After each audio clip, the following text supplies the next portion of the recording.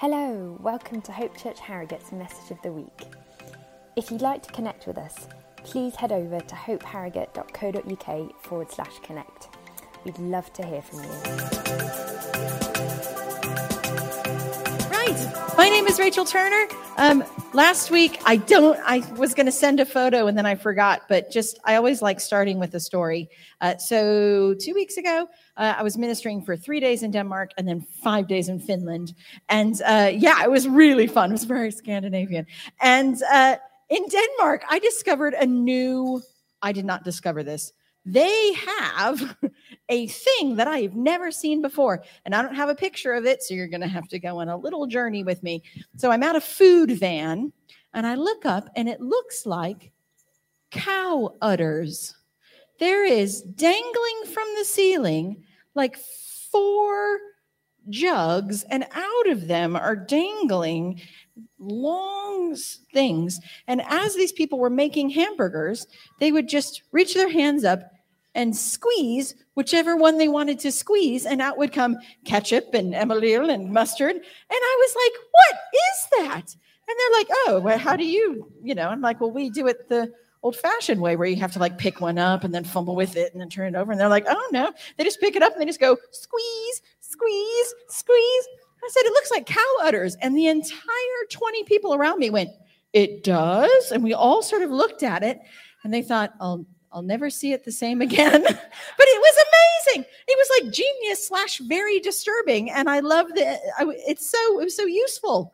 It was amazing. So next time you're having a picnic and you're like, how do we get everyone ketchup and mayo and flip it upside down, put them in little squeezy tubes and dangle them from the ceiling. And it is genius. It was amazing.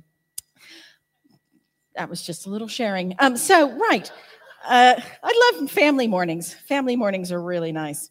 Today I am finishing the 1 John preaching series, and I read the passage, and this is how I tend to read the Bible. I don't know how you read the Bible, but I tend to read the Bible until something bothers me or something pokes me. You're sort of reading, and then you're like, that makes me think again. And so I was reading this, and as I was reading this passage over and over again, I knew the passage that a good Christian would preach on, the encouraging, inspiring section. But this one sentence kept bugging me, and so I spent more time delving into it. And so I kind of want to share the stuff that bugs me about this passage and sort of what God and I ended up having a conversation about. So if you want to join me in 1 John 5, feel free. You can do it on your phone. You can do it in your Bible. I didn't make it on the screen for you. I apologize. I was busy. Right. I came back from Finland with COVID, so, I've been COVIDing. Right. I also came back with lots of licorice, so it's like 6 one, half dozen of the other. Right. So this is 1 John. Last week, Adam was preaching about salvation and how we know it's true and it's so good. And so then we come into 1 John 5:13, and he goes on with this. And so this is the beginning of the passage. He's saying, I write these things to you who believe in the name of the Son of God, so that you may know that you have eternal life. This is the confidence we have in approaching God, that if we ask anything according to his will, he hears us. And if we know that he hears us, whatever we ask, we know that we have what we asked of him. And I'm like, yeah, I'm going to preach on that. And then I read the next sentence. If you see any brother or sister commit a sin that does not lead to death, you should pray and God would give him life. And that started to bug me, because I love how God is this passage is you can ask for anything. You can approach Jesus and ask for anything. And so what you need to do next is pray for your brother who is sinning. And I was like, that is not my normal go-to when we're talking about approaching confidently the throne with prayer. Normally I approach and I go, God, give me an amazing job. I approach with selfishness, boldly and confidently. And that appears to be something that is not God's first moment. And I began to really chew this over, because my reflection on how I deal with family members' sin is quite avoidant. Now, this is what I love about having a family morning, is I think we love coming together and worshiping being very holy. Morning, everybody. Hello, morning. We know we're supposed to love each other. And then we sort of ignore that other people may potentially not be perfect. And we just ignore it. It's not a thing. And some of us who have had journeys in church respond to it very differently, because there's a really unrealistic expectation we sometimes have of each other. You're a Christian, therefore you fully and completely inhabit and exude God and Jesus at all times. And then when you happen to have some sort of imperfection or sin, we're shocked. We're stunned. I know some people who reject church completely because people are hypocrites. They're not completely and totally living what it says in the Bible. Of course they're not. None of us are perfect. And yet there's a hesitance to address it as a community because, one, we sort of expect that everyone's going to be better than they actually are, and then we're like so sad and disappointed in you. Or we hit into judgment levels. We're like, oh my goodness, did you see that person? Or I heard you hear this story about this other person, and we switch into judgment, which we know we're not supposed to do. So then we just whoosh, get back in our lane because we're not supposed to be judgy, and we stay forward. And I find that very disconnecting because we end up putting walls between us and saying, I'm in my little bubble and you're in your little bubble. And I expect you to be better than you are and you're not. So, and I'm going to be here in my little bubble and we're going to live in little bubbles and we're all going to worship together. And I think there's something really significant. If we don't learn how to be imperfect next to each other, then we end up just being individuals who attend a church and go home. Does that make sense? And I find that really hard because whenever you talk about someone else's sin, I instantly go to one of my favorite Jesus passages in Matthew, which cracks me up. When Jesus is talking about not blaming each other and pointing fingers at each other. And Jesus always comes up with the best analogies. And it's when he was saying, don't judge other people and you won't be judged. And most of my motivation in dealing with other people is selfish. So great, I'm not going to judge you, but you don't judge me, right? We got a mutual agreement that we're all going to ignore each other's stuff. And then he does this great thing about why do you notice the little speck of dust that's in your brother's eye, but you don't notice the huge plank of wood that's in your own eye? Why do you say to your brother, hey, let me get that little piece of dust out of your eye? Look at yourself first. You still have that huge piece of wood in your own eye first. And then it says, you are a hypocrite. First, take the wood out of your own eye, and then you'll see clearly to take the dust out of your brother's eye. Jesus was like, don't bother with other people's stuff. It's not your job to fix other people's sin. There's a phrase in America, you worry about yourself. Your job is to worry about your own sin, not worry about other people's sin. And we've been like, great, it's none of my business. And so we've sort of moved into our own little bubble. But then this passage comes up, and that bugs me because that means I have to respond to the imperfection in other people. I'm called to do something about it. I'm not called to judge. I'm not called to be sad. I'm not called to be smug. I'm called to do something about it, though, which draws me into a level of community that I find slightly uncomfortable.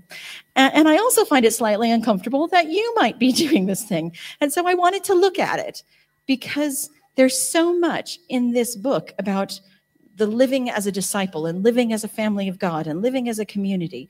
And if this is important to put it in, I think we should talk about it. I forgot to start my alarm, you guys. How long do we think I've been talking for? 5 minutes? Fine. Sorry, I'll set my 15-minute alarm. There we go. Okay. We're safe now, everybody. We're safe. Okay. I feel like sometimes our sense of judgment of each other, our sense of each other's sin, comes out of this, our current culture of before and after. I don't know about you. Have anyone seen 10 Years Younger television program? Yes. Where they take someone and they're like, wow, you look old, which is super judgy. And then they're like, let me change everything about the outside of you. And then they're like, wow, you look good now. And it's awful. But what happens then is they then put it on Facebook and they cut out all of the journey. So then they're just like, here on Facebook or Instagram is a minute of, oh, they look bad. Now they look amazing.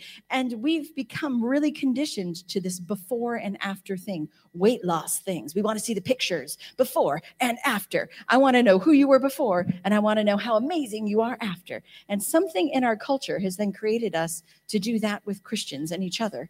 Before you were sinful, now you're perfect. Hurrah! And then when we find out that our spouses, friends, colleagues, people who are also Christians, still sometimes have sin in their life, we're like, oh, I feel lied to. Your after is not your after.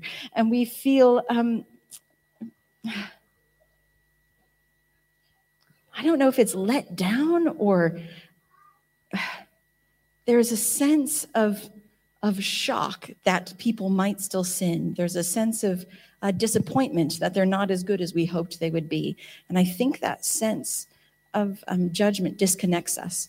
We've got to get over the before and then now you're perfect. We've got to acknowledge that we are this community of people who get to walk together, who get to run alongside each other, who get to be family together as we get closer and closer to being the fullness of who Jesus has created us to be. And therefore, I don't expect you to be perfect. I expect you to be working on things. And I really need you to know that I am still working on things and I am imperfect. And I don't just need you to isolate yourself from me and go, well, she's not perfect. She's not worth anything. What I need you to say is I see you on your journey and I celebrate your progress and I'm going to pray for you. And do you see when we have that attitude towards each other, our sin is not disconnection. It's something to cheer someone on to accomplish and move on. Does that make sense? Okay. I wasn't sure how to describe it, so I hope that's good. There is something beautiful about that. And this isn't about big sin. Like, how we respond often to big, all sin's the same, but, we sort of see these, oh, did you hear the church leader that has had an affair and crippled the church? That's huge. And we try to cope with that. This is the little stuff. This is the people you live with who become unkind and selfish after very tiredness. Like it's the very detailed pieces of everyday ordinary life that we are called to walk with each other. That's where I find the sin pops up. It's the selfishness when you're tired. It's the gossiping at the end of a long day. It's the ordinary refining of ordinary life that we are moving on. And God says, don't disconnect from each other. Don't get judgy and point out to each other where you're wrong. Don't say, look, you're sinful. Don't say, look, you need to work on this in your own life. He says, pray. And that's a challenge. Because our instant prayer is, God, make them different. Lord, take them on a makeover.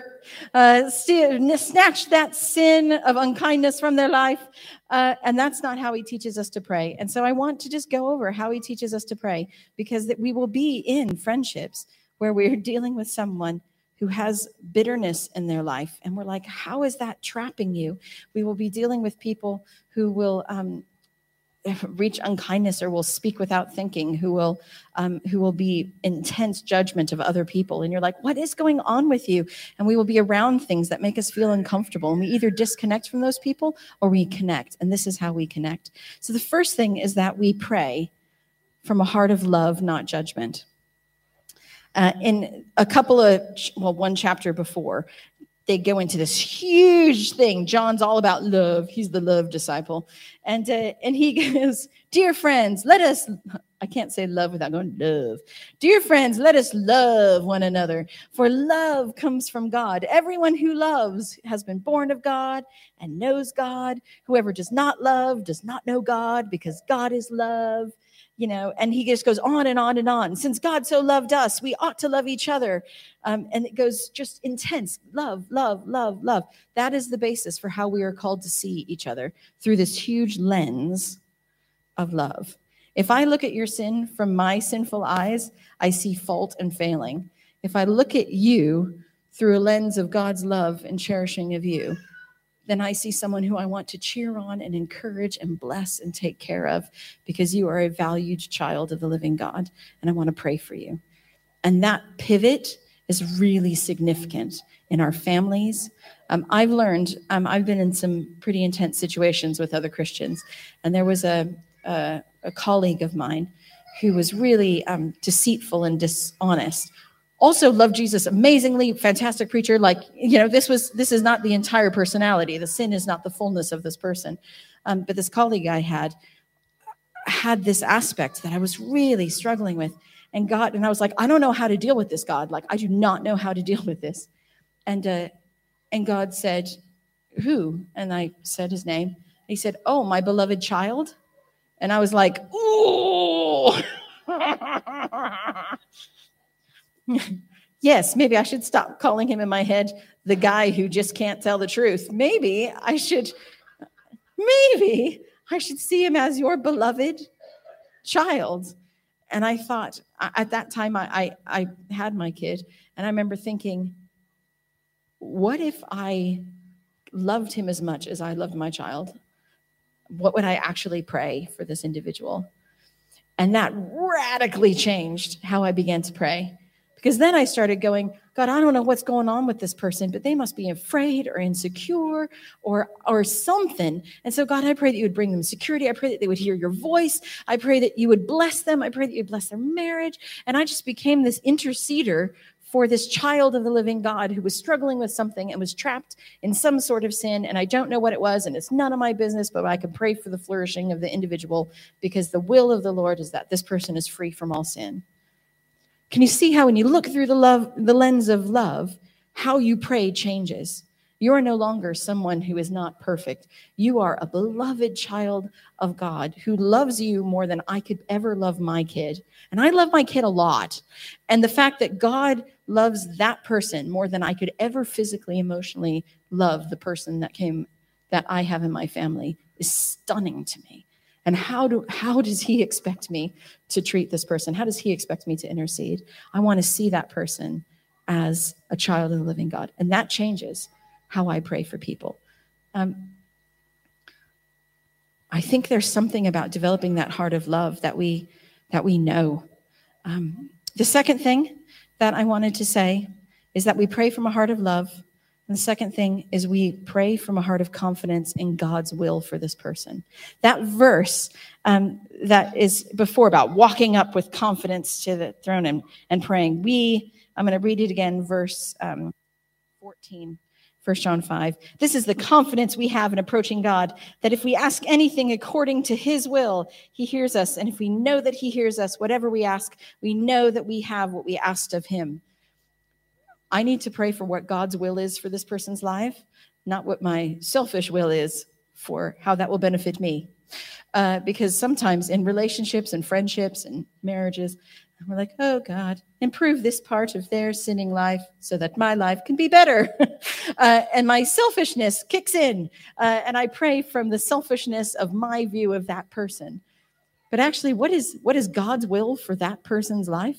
To be free from sin, to be connected to him, to be living a purposeful and powerful life of the kingdom, to be loved. There is loads that we know from Scripture that is God's will for people's lives.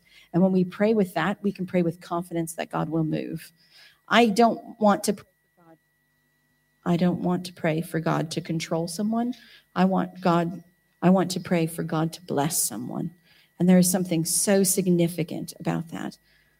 So when we see that come, then we position ourselves and go, I see you through the lens of love, whether it's our children, whether it's our parents, whether it's our colleagues, whether it's the people in this room. When we rub up against someone who is still on the journey of growing to become more like Christ, like we all are, we can either disconnect and sit in judgment, or we can engage and say, God, show me who they are according to your eyes. Fill me with love for this person.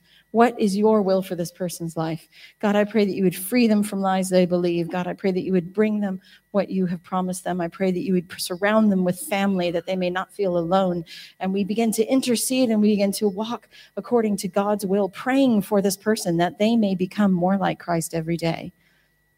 I'm then invested in your journey, and I want to create space for your journey. I have grace for your journey. That doesn't mean that we don't set boundaries if that person is toxic. I'm not saying that. I'm saying we position our hearts to have the heart of Christ for someone, and it begins to change us, and it begins to change them, and that is so important. And the third thing I just wanted to say is that I think it does something for our community when we begin to commit ourselves to boldly pray for each other in each other's weaknesses and failings, not just for your successes. Because when I pray for someone else's weaknesses, I have grace for them. But it also means that I begin to trust in the grace that other people have for me.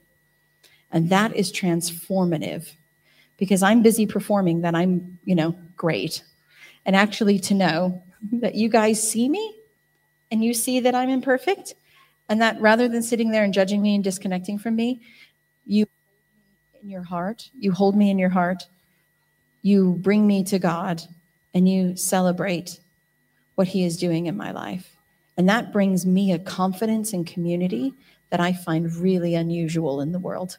We spend most of our life thinking, how can I control how people see me? And here I can say, I'm imperfect and I know it and you know it, and I trust in your grace with me, and I trust in your love for me, and I trust in your prayer for me. And that, particularly in this church, is something that we deeply value, is grace for each other and grace and love for each other. And I find that so confidence building to know that I don't have to perform perfection. I just have to be on my journey. I recently saw someone, when you see someone from like a really long time ago, and I was like, whoa. So 20 years ago, I was barely new in leadership, and I was in charge. And when you're new to leadership, sometimes you're slightly power hungry, or maybe just misuse the power you've been given. And so I was in charge of quite a big thing, several thousand people. And I was doing something, and I had some of my team, and how I dealt with conflict then was not the slightly more mature way I handle it now. Although there are elders in this room who are like, just wait 40 years.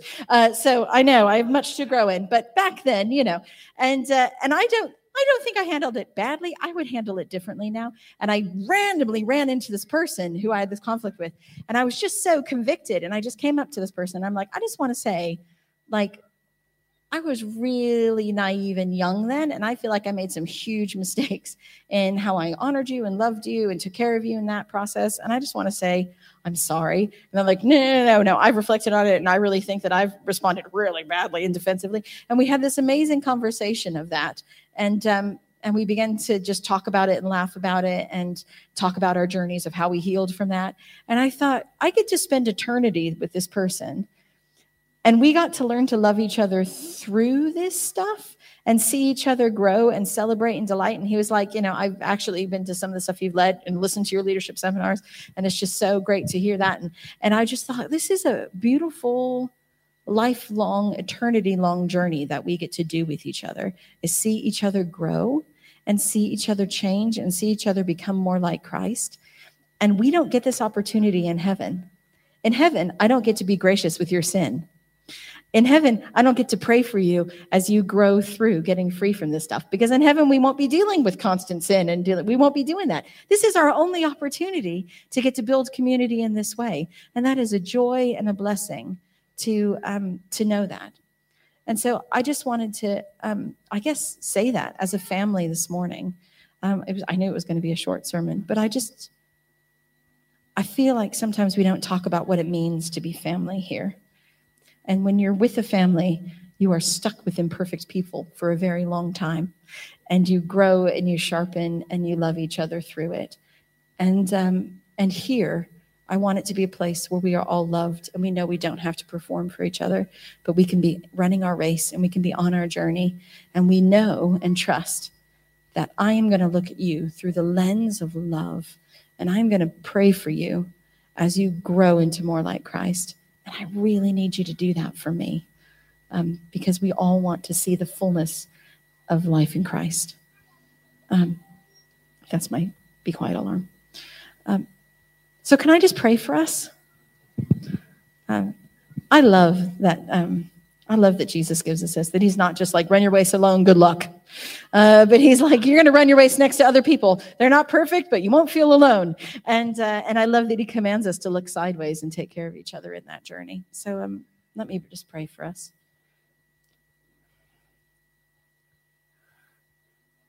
God, I thank you that we can approach you with confidence about all things, that we can walk straight up to you and ask you, knowing the heart of you and know that as we speak what is on your heart, you are already doing it. And God, I thank you that we don't have to do this journey alone, that when we become your child, we get brothers and sisters, imperfect brothers and sisters,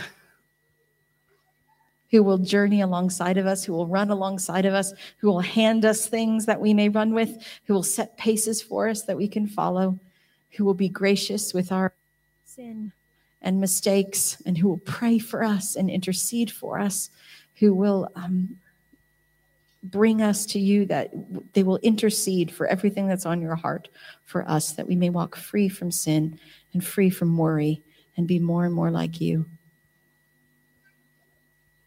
God, I pray that you would forgive us for where we have allowed judgment and disconnection in our hearts from each other, where we have seen each other's sin as entertainment, or we have seen each other's sin as something to make us feel better and more superior.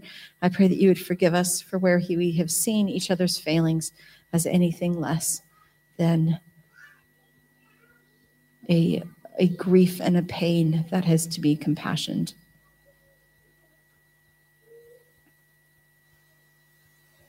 I pray that you would wipe us clean and create a clean heart in us. God, I pray that you would give us your eyes, that we may see each other through the lens of love, that we may see each other as the beloved children of the living God,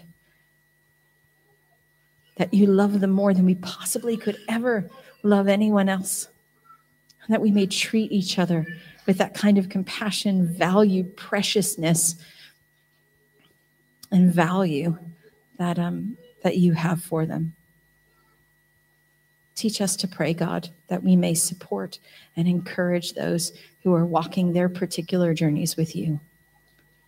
And I pray that you would make us bold in your grace, that you know us and you forgive us and you love us and you are growing us every day. I thank you that you don't need us to be completely perfect at this moment, that you are sanctifying us and growing us every day.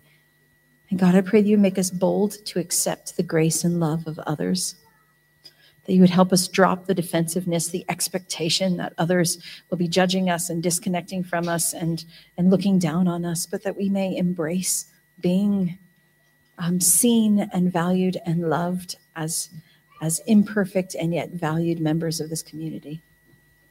Teach us how to be one, that the world may know, that we may be a community that is different than anything out there, that we would be known by our love for each other and for you.